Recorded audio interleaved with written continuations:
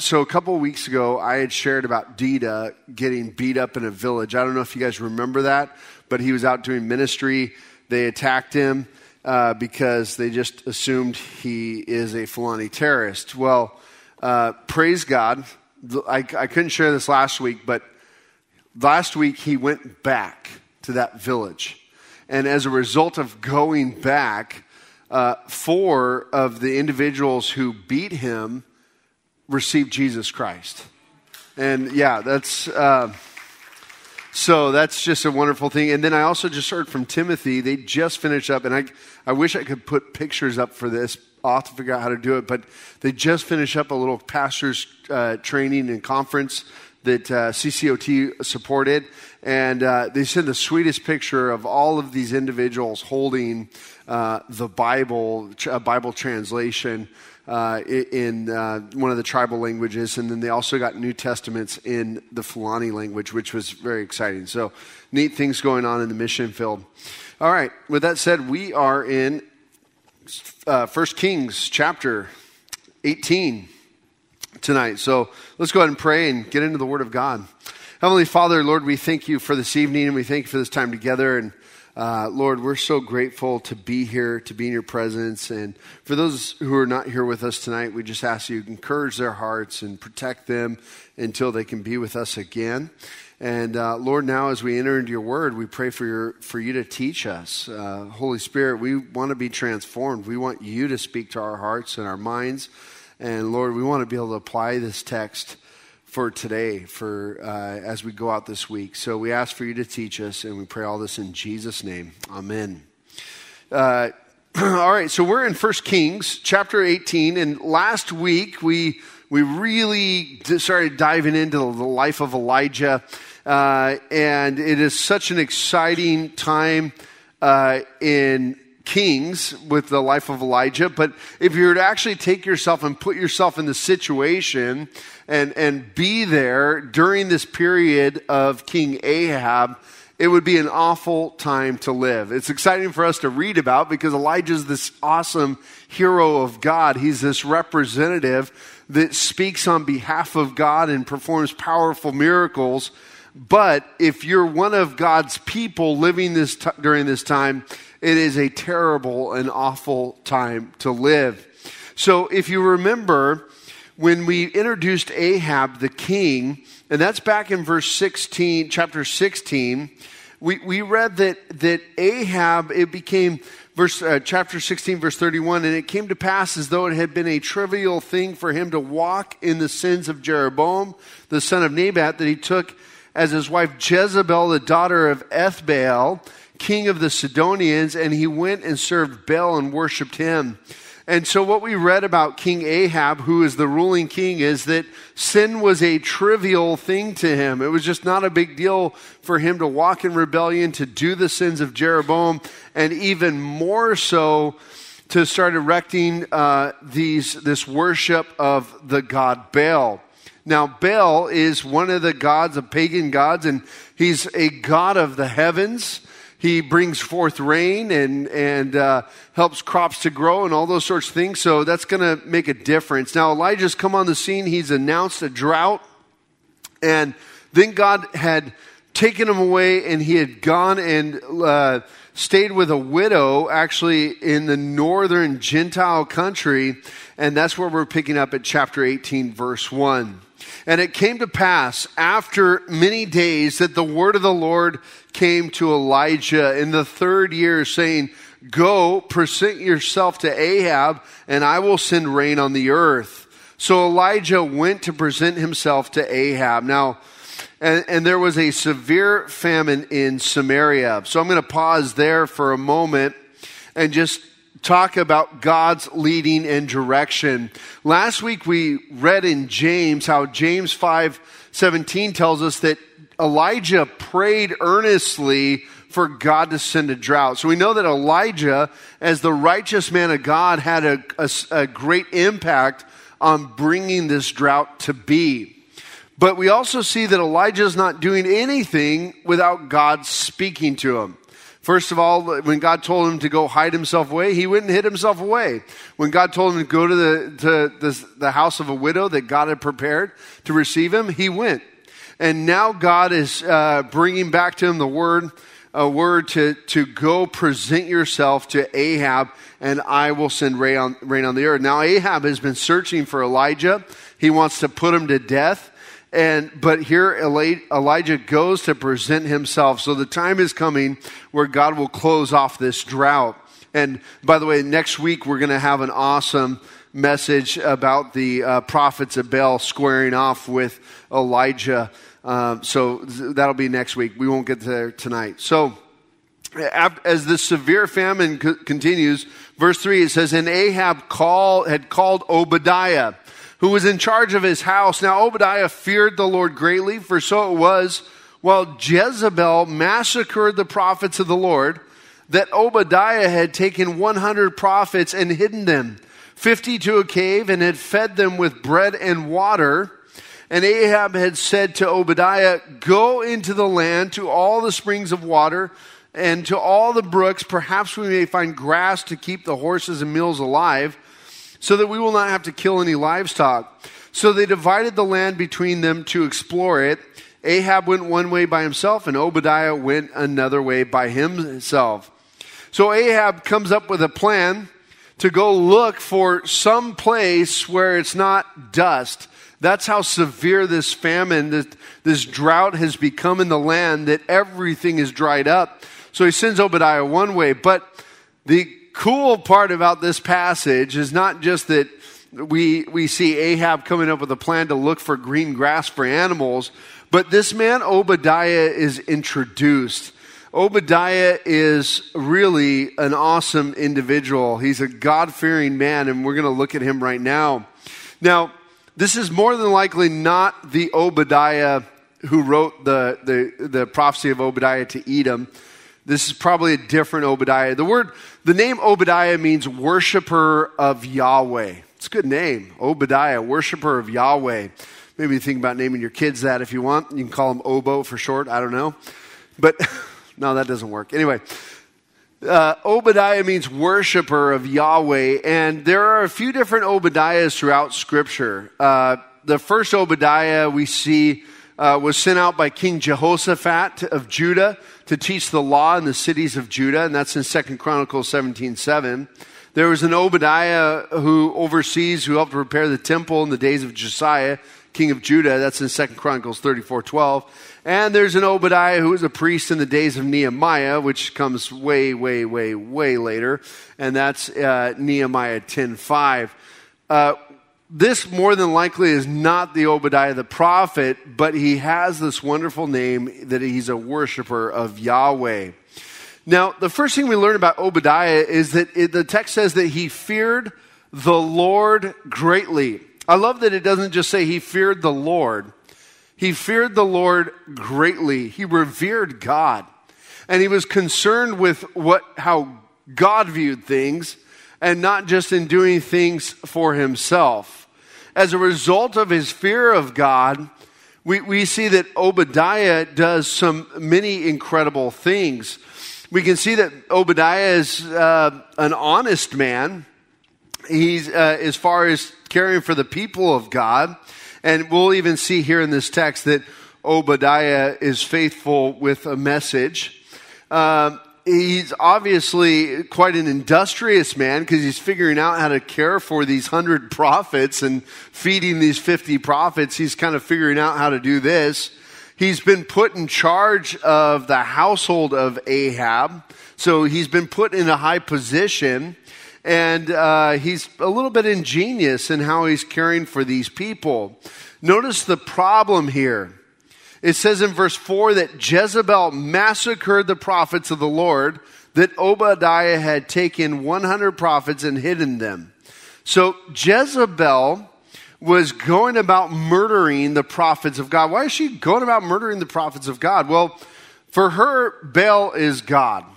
And if they want to please Baal, They need to get rid of all these God-fears. Now, this is a tactic still used to this day. When you go into certain countries, and you'll see, and I even saw this in Nepal, I've seen it in India, where people worship idols or worship false gods. You definitely see it in the Muslim world, where they'll believe, they buy into this idea that their God has to be worshiped and appeased. And if there are Christians in the area who are evangelizing and teaching about another God, when things go bad, when there's a drought or famine or whatever the problem is, it must be those Christians' fault. So get rid of those Christians, and then their gods or God will be appeased and happy, and things will go better. And we've seen this all over the world. It's still happening today. People do crazy things to appease false gods. Everything from sacrificing children to wives to killing others. It still happens today. They're still looking to do these things because these gods who they are trying to appease are no gods at all. And they unfortunately strive to appease false idols. Well, Jezebel here is massacring the prophets of the Lord, and so Obadiah takes it upon himself to hide these men in the cave. And I think this is really beautiful that Obadiah does this, that here he is, a man who's put himself in a place, God's put him into a place of position, and God doesn't just all of a sudden, or he doesn't just say, well, I got to stay quiet, just keep my head down, do nothing. Rather, he uses his place of position to serve and honor the Lord, even risking himself to a certain degree.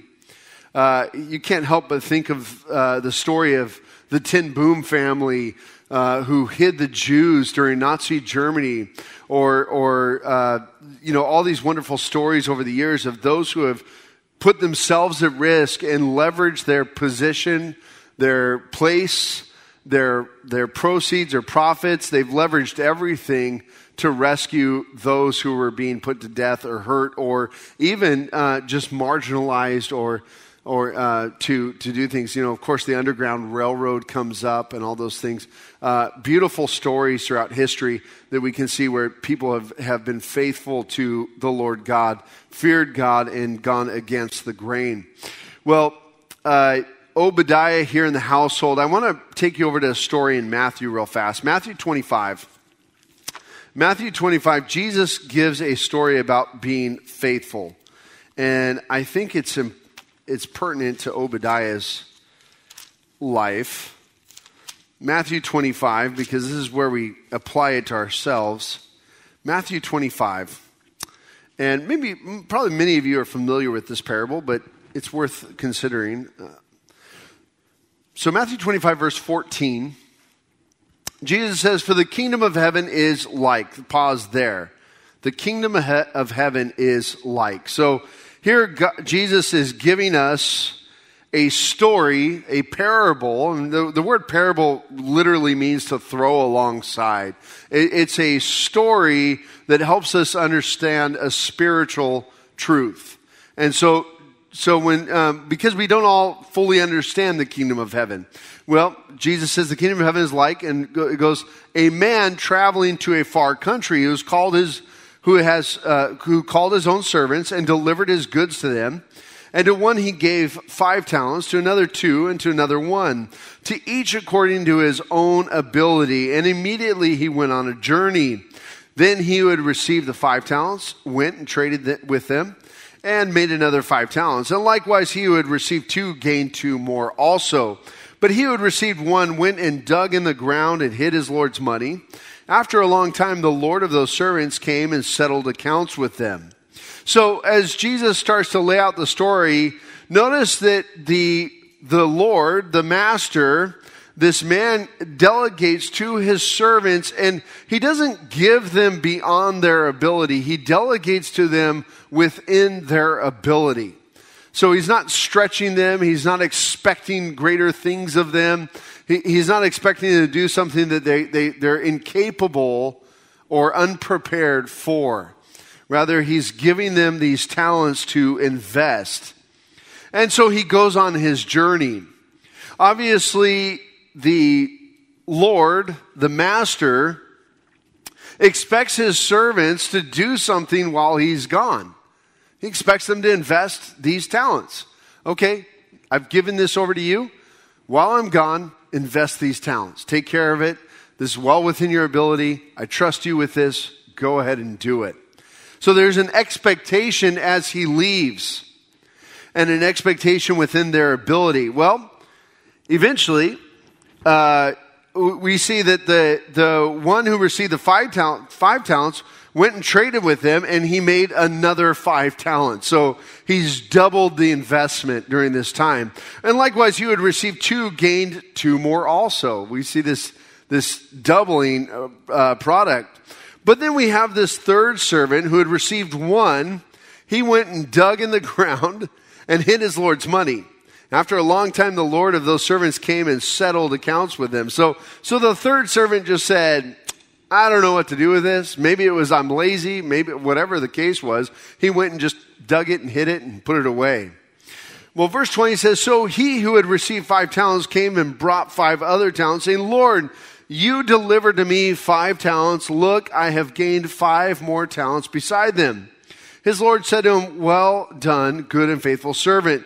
You are faithful over a few things. I will make you ruler over many things. Enter into the joy of the Lord. Well, that's a great response, right?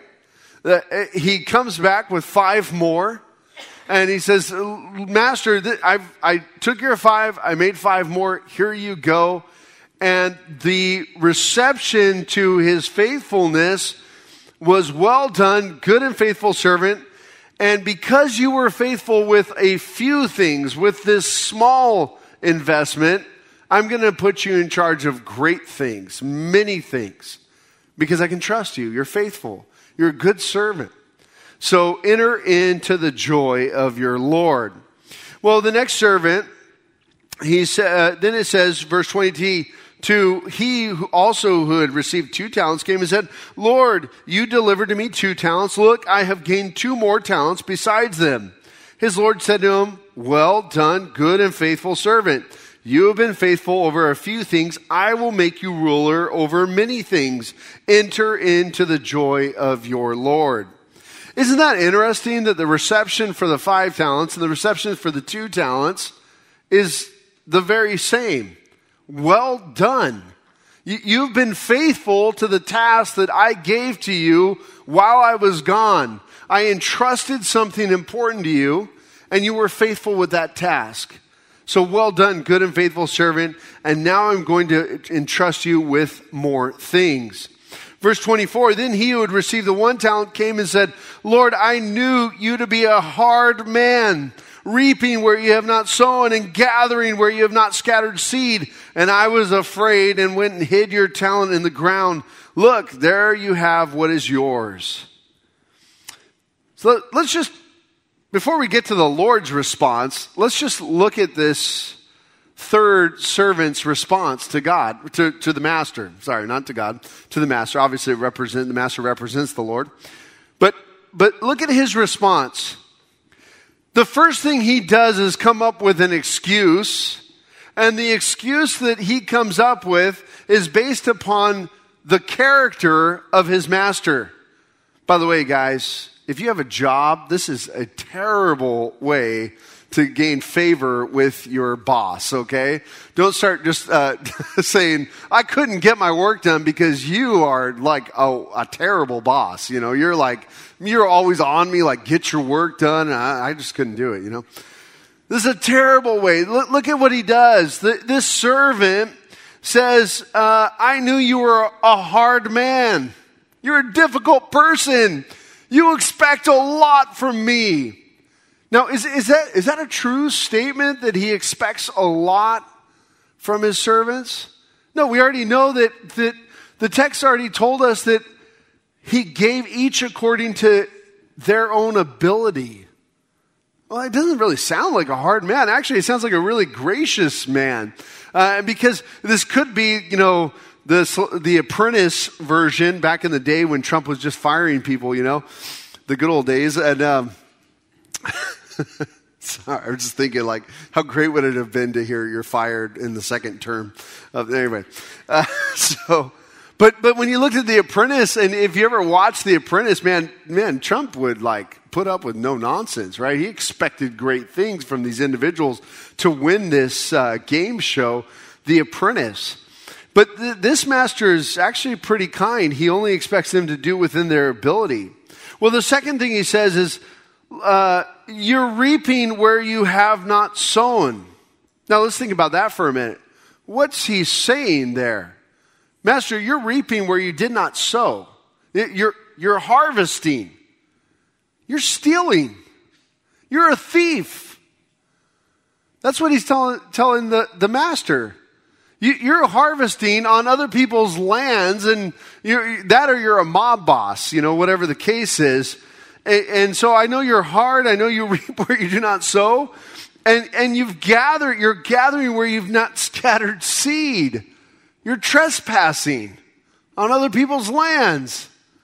Wow, this is a terrible servant. So he said, I was afraid. Yet he's not afraid to tell his boss what he thinks of him.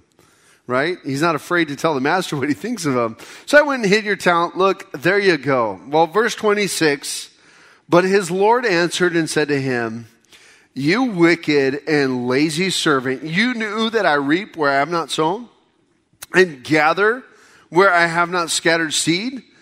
So you ought to have deposited my money with the bankers, and at my coming I would have received back my own with interest. So take the talent from him and give it to him who has 10 talents. And so basically the master says, oh, you knew all this. Okay, well then at least if you really knew all this and you really believed all this about me, you would have just at least invested it in the bank and got something back. Verse 29, for to everyone who has, more will be given, and he will have an abundance, but from him who does not have, even what he has will be taken away. You're like, wait a minute, that's not fair. That's not fair. To everyone who has, more will be given, and from those who don't have, more will be taken or expected. Oh, it's absolutely fair because it's the master's judgment. It's his investment and his judgment, and he gets to do with his investment as he pleases. We have to understand that. The master gave the talent. And if the master feels that this servant is unprofitable and unworthy of investing, he has every right to take that investment and move it over to someone else who he can trust. That's the way those things go. Have you ever noticed that the Bible is just not keen on socialism or communism? I don't know. Anyway, verse 30, and cast the unprofitable servant into the outer darkness. There will be weeping and gnashing of teeth. Ouch. Ouch. Different response. Versus being received, welcome into the joy of the joy of the Lord. I will put you in charge of many. This one is cast out. He put out into the outer darkness. He's fired. And all this is to say is Obadiah is a faithful man. Obadiah uses his position, going back to 1 Kings, Obadiah uses his position to walk in the fear of the Lord, to honor God, to hide those prophets. He figures out ways to feed those prophets. And being in such an ungodly situation, Obadiah rises to the occasion to be faithful to God. And so we should all. This is one of those things where we need to look at this and go, God has entrusted to us his gospel. At the very least, he's entrusted to you his gospel. Are you going to be faithful with that gospel message? How will you invest that gospel message into others? More than that, we know that God has invested in us giftings and talents to bring into the church, to serve his body of believers, and to use in this world. Are you ready to invest those things and as you wait for your master to return? Because he's coming. And if you just watch the news nowadays, you know he's coming. It's getting closer. We know the coming of the Lord is coming closer. And even if the Lord chooses to tarry, boy, I'm excited for those things that God is going to do. Now, the excuse of, well, everyone was wicked does not work for that, because God's invested. And so just because everyone is wicked, Obadiah figures out a way to honor God even though there's wickedness. 1 Corinthians, Paul writes this to the Corinthian church in 1 Corinthians 5, 9 through 11, and we have the verse here. He says, I wrote to you in my epistle not to keep company with sexually immoral people. Go on to verse 10. Yet I certainly did not mean with the sexually immoral people of this world, or with covetousness, or extortioners, or idolaters, since then you would need to go out of the world. Verse 11. But now I have written to you not to keep company with anyone named a brother who is sexually immoral, or covetous, or an idolater, or reviler, or drunkard, or an extortioner, not even to eat with such a person. So Paul here wrote to the Corinthians saying that they're not to keep company, but his intention of saying don't keep company with these individuals, the sexually immoral, the covetousness, the idolaters, or revilers, or drunkards, or extortioners, was those who call themselves brothers in the Lord. Those who say, I'm a believer, I'm a Christian, but they're living in a lifestyle that absolutely says, you're not at all a Christian. Paul says, don't have nothing to do with them. Because they're fakes, they're frauds, there's nothing about it. But Paul wasn't saying to stay away from every unbeliever. If you go back to verse 10, verse 9, Alma. If we go back to, verse 10. So, there we go. Paul says there that then you would need to go out of the world to really get away from people who do these things. You'd have to leave this world. Because the fact is, this world is full of people in their base nature that are covetousness, extortioners, idolaters, sexually immoral people. That's the world is full of that. That's who people are at their base level. They just feed the flesh. And we know that Paul says that coveting, man, that's what got him. As soon as he read in the law, thou shalt not covet, Paul said, I was undone.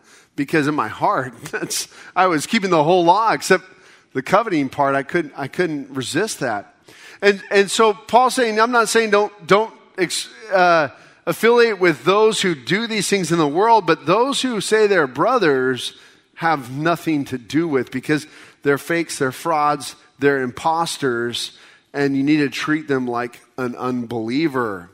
Obadiah is stuck in a world full of covetousness, extortioners, idolaters, obviously. They're worshiping Baal. He's stuck in the world of the sexually immoral. In fact, Jezebel is compared later on in Revelation. She's used as an illustration for completely total immorality. But Obadiah doesn't say, okay, I'm going to go hide in the cave. I'm going to go dodge. God has allowed Obadiah to be in a position where he can use his position to honor God. And he's been able to take care and save these other prophets from certain doom. Obadiah is a good man. All right, verse 7. So now, as Obadiah was on his way, suddenly Elijah met him, and he recognized him and fell on his face and said, is that you, my lord Elijah? And he answered him, it is I. Go tell your master Elijah is here. Now, this is a little bit like a Sasquatch sighting, okay? This is like Elijah has been the guy everyone's looking for 3.5 years. He's the guy causing all the problems in Israel. He's the guy who declared the drought. And so Obadiah is out there. What was Obadiah looking for? Do you remember? He was looking for grass. He was looking for a place that he could have animals feed on grass. Like just some place where there was an area where the animals could graze. But instead, he comes up on Elijah. That's what I'm saying. I just imagine this like a Bigfoot sign, like, whoa, you know. Lucy recently was really big on Bigfoot. I don't know where she got this idea, but she's telling me, like, Dad, I can't believe it. Kids at school are saying that Bigfoot doesn't exist. And I was like, it's my kid. My kid's the one. She's the one with the Loch Ness Monster and Bigfoot, you know. So she had her birthday, and she got birthday money. I said, okay, Lucy, how do we want to spend your birthday money? And she's like, Dad, I need a night vision camera that I can capture Bigfoot. I'm like, I think you might be disappointed. As much as I'd love to have a trail cam, I think you may be disappointed, Lucy. She's like, no, Dad, Bigfoot's real. I'm like, honey, actually, she's like, Dad, I know Bigfoot's real. I'm like, okay. So we got on YouTube, and I found a couple of videos of people that had Bigfoot sightings, but somebody broke it down. By the way, there's a lot of people that believe, and maybe you're some of them. I don't know. We'll have to talk. But there's a lot of people that the way it always goes is that it's not a question of if Bigfoot was here, it's a question of when, Anyway, so anyway, we watched through some little videos, and I was trying to explain to her, like, well, what is the truth? What are the true statements, and help her to use some critical thinking skills. But I totally felt like she said, so you're telling me there's a chance, Dad? I'm like, oh boy. So anyway, I'm like, stick with Jesus, honey. So thankfully I've got her off the idea of trail cams. Anyway, so as Obadiah is out there, it's like, boom, he sees this prophet, the prophet of God, Elijah, the guy that everybody's looking for. And Elijah just says, notice how Obadiah responds to Elijah. He just falls down on his face and says, is that you, my Lord Elijah? And Elijah doesn't say, stay on your face, Obadiah. No, he says, it is I. Go tell your master Elijah is here. I mean, you see how Obadiah fears the Lord.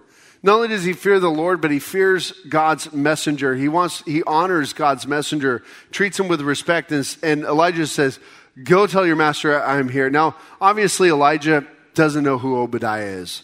Verse 17, then it says, then it happened when Ahab saw Elijah. Oh, sorry, I'm skipping over a verse there. Let me go back to verse 9. Verse 9 says, so he said, how have I sinned that you are delivering your servant into the hand of Ahab to kill me? As the Lord God lives, there is no nation or kingdom where my master has not sent someone to hunt for you. And when they said he is not here, he took an oath from the kingdom or nation that they could not find you.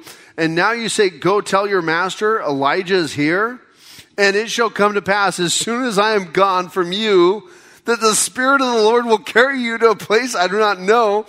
So when I go and tell Ahab and he cannot find you, he will kill me. But I, your servant, have feared the Lord from my youth. Was it not reported to my Lord what I did when Jezebel killed the prophets of the Lord, how I hid 100 men of the Lord's prophets, 50 to a cave, and fed them with bread and water? And now you say, go tell your master Elijah is here. He will kill me. I love Obadiah. He's just like, you're asking a whole lot for me just to go tell him. And I love that his fear is not that he's going to blame Elijah. Elijah, you're not going to run, but I know what the Spirit of the Lord's going to do. He's going to move you on out. And I'm going to come back and be like, no, I swear Bigfoot was here. So he shares his fear with Elijah. And it says, verse 15, then Elijah said, as the Lord of hosts lives, before whom I stand, I will surely present myself to him today. So Elijah said, I'm going to do this. So Obadiah went to meet Ahab and told him, and Ahab went to meet Elijah. Then it happened when Ahab saw Elijah that Ahab said to him, is that you, O troubler of Israel? And Elijah answered, I have not troubled Israel, but you and your father's house have, and that you have forsaken the commandment of the Lord and have followed the Baals. I'm going to stop there for a minute. So Ahab shows up to meet with Elijah, and Ahab's response is that you, O troubler of Israel? And there's a little bit of, I know you are, but what am I? Sort of thing going on here. And I love how Elijah says, I'm not the troubler. Now, in the Hebrew, I kind of wrestled with this whole statement here, partly because my Hebrew just isn't great. But using all the resources that I have at my disposal, what I found is that in the Hebrew, it actually would be better translated, is that you, O Israel's hex? That's kind of what he's saying. You're the hex of Israel. You're using this black magic on all of Israel. And so our English translations just say, troubler of Israel. And certainly that is the case that to Ahab's perspective is Elijah is the problem. Now we know that's not true. Elijah is actually not at all the problem. Elijah is God's solution to the problem. The problem is the wickedness of Israel. But what we're seeing here is a breakdown. We're seeing two different competing theologies start to come forth. We have the theology of Ahab that is stating, oh man, if we get rid of Elijah and all the prophets of God and we just wipe out God from Israel, then Baal will send rain. And obviously Elijah knows that their wickedness will never produce rain. Unlike Ahab, Elijah actually knows and understands the word of God. Deuteronomy 11:16 through 17, God tells Israel before as they're coming out of the promised land, Deuteronomy 11:16, 17 says, take heed to yourselves, lest your heart be deceived and you turn aside and serve other gods and worship them. Lest the Lord's anger be aroused against you, and he shut up the heavens so that there be no rain, and the land yield no produce, and you perish quickly from the good land which the Lord is giving you. So right there, God tells Israel that, listen, if you start chasing after other gods, you're going to kindle God's anger against you. You're going to get God more and more angry with you, and he's going to we're good, honey. Not yet. We're not done. Okay. Yeah, I'm not sure at all what's going on, but just keep walking that way. Bigfoot, right? Just hang out. Yeah. All right. You're good. It's the first time I've ever kicked my kid out of church. So, anyway, so God being angry with them if they worship foreign gods. Well, then again in Deuteronomy 28:23 and 24 says this. It says, okay, I'm just going to read it to you. There it is. Thanks, Alma. The Lord will strike you with madness and blindness and confusion of heart. And you shall, hold on. Deuteronomy 28:23, not 28:28. So this is what Deuteronomy 28:23 says. And your heavens which are over your head shall be bronze, and the earth which is under you shall be iron. The Lord will change the rain of your land to powder and dust. From the heaven it shall come down on you until you are destroyed. Basically, God, again, telling Israel if they forsake him, if they start worshiping other gods, he's going to take away the provision from them. And rather than rain, they get dust. More than that, it wasn't too long ago when King Solomon dedicated the temple of God. And when he was praying to God in 1 Kings 8:35 and 36, this is what he asked God. And by the way, God answered this. 1 Kings 8:35 and 36 says, when the heavens are shut up and there is no rain because they have sinned against you, when they pray toward this place and confess your name and turn from their sin because you afflict them, verse 36, then hear in heaven and forgive the sin of your servants, your people Israel, that you may teach them the good way in which they should walk, and send rain on your land which you have given to your people an inheritance. So there's only one way out of this problem of the drought, and it's not to kill God's people, but it's to rescue, to repent, and turn away from their sin. Turn back toward God. Listen, I want to say this. America is absolutely in trouble. You and I know that the wickedness of America is only increasing. And dear Christians, I want to ask that while there is still time, that you don't go hide away your master's talent. That you take that talent and you invest in your neighborhood, in the people you come in contact with, that you start proclaiming the gospel. We know that as the end grows nearer, people's hearts will turn away, grow colder. We know that the love of most will grow cold, the scriptures say. We know that people won't put up with truth, but only with what their itching ears want to hear. We know that in the end days that people will become lovers of self. They won't love good or embrace good and truth. We know that these are all things that will happen as we grow closer. But certainly, I want that to be something that God does, not because I've been hiding away a talent. I want to make sure that I'm faithful, that when God returns, that he can say, well done, good and faithful servant. You've been faithful with a few things. Now I will put you in charge of many, because we've been faithful. And really, if we want to see God prosper America again, it's going to start with repentance. And it almost seems like an impossible task. It really does. It just seems like what happened in the last 20 years since 9/11 when people flocked to churches and now they're running from them.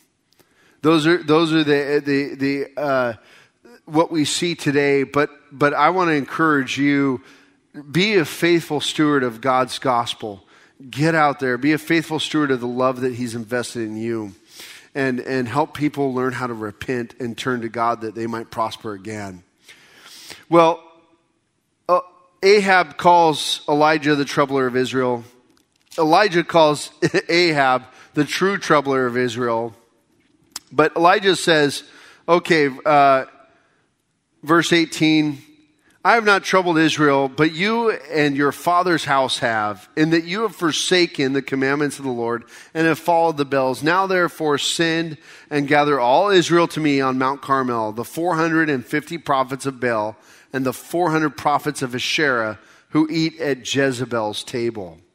Verse 20, so Ahab sent for all the children of Israel, gathered the prophets together at Mount Carmel. And Elijah came to all the people and said, how long will you falter between two opinions? If the Lord is God, follow him, but if Baal, follow him. But the people answered him not a word. Then Elijah said to the people, I alone am left a prophet of the Lord, but Baal's prophets are 450 men. Therefore let them give us 2 bowls, and let them choose 1 bowl for themselves, cut it in pieces, lay it on the wood, and put no fire under it. And I will prepare the other bowl, and lay it on the wood, and put no fire under it. Then you call on the name of your gods, and I will call on the name of the Lord. And the God who answers by fire, he is God. That's as far as we're going to read tonight. But I want you to realize is because there's 2 competing theologies here. There's the theology of Baal, that Baal is God, and that Baal has the power to send rain and provide for the land. And then there's the theology that the Lord God, the creator of the heavens and the earth, he is God. And he is the only one who has the power and the authority to send rain.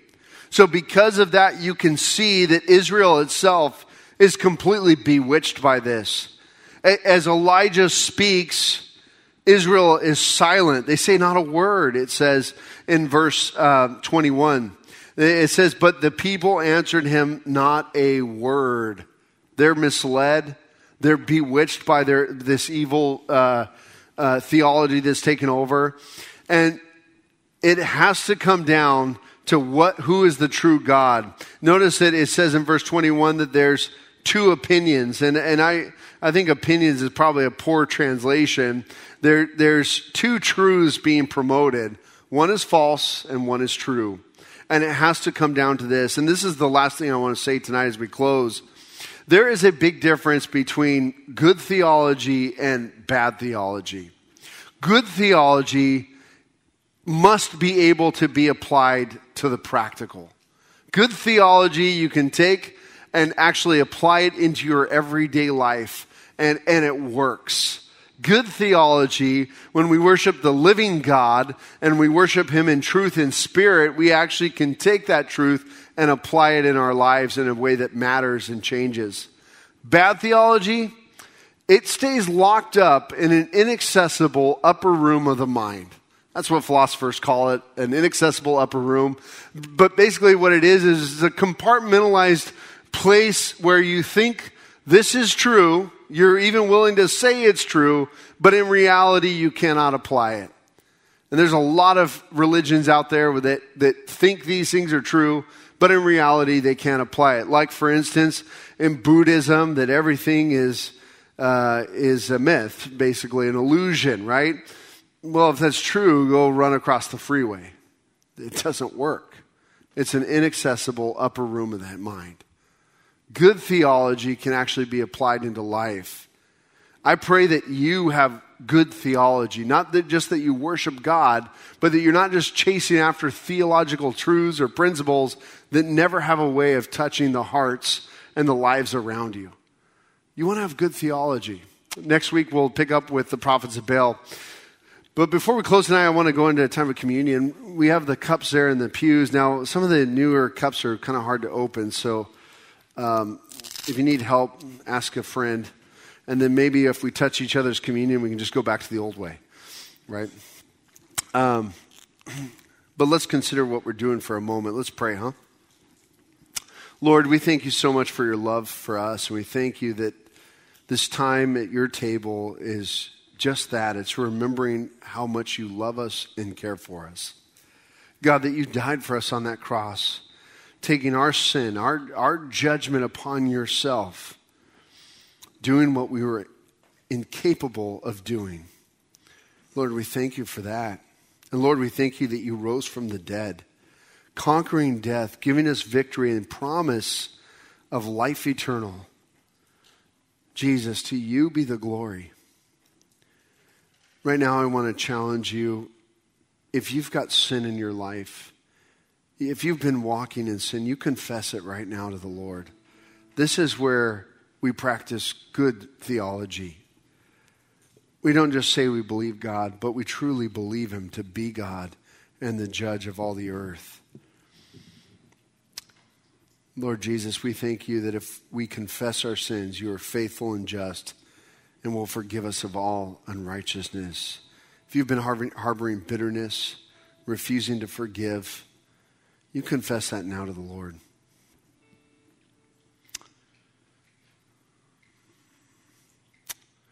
On the night of his betrayal, our Lord Jesus took the bread. After breaking it, he gave thanks and said, "This is my body broken for you. Take and eat."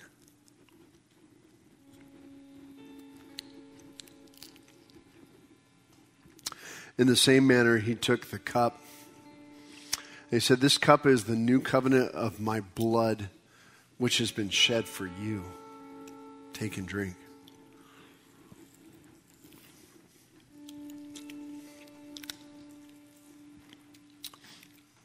For as often as you do this, you remember both our Lord's death and his second coming. Maranatha. Maranatha. It's Christian for the Lord come. Lord Jesus, we thank you for this night together. And Lord, we do cry, Maranatha. We wait for your kingdom come. But until that day, Lord, let us be faithful stewards of your investment. We thank you, dear God, for your love for us. We thank you that you've done the work. And we thank you for this new life we have in you as we walk with you in fellowship. Lord, bless each and every one tonight. We thank you. Let us be like Obadiah's, willing to stand up even when evil's all around. We pray all this in Jesus' name. Amen. And now may the Lord bless you and keep you. If God is for us, who can be against us? No one. Amen.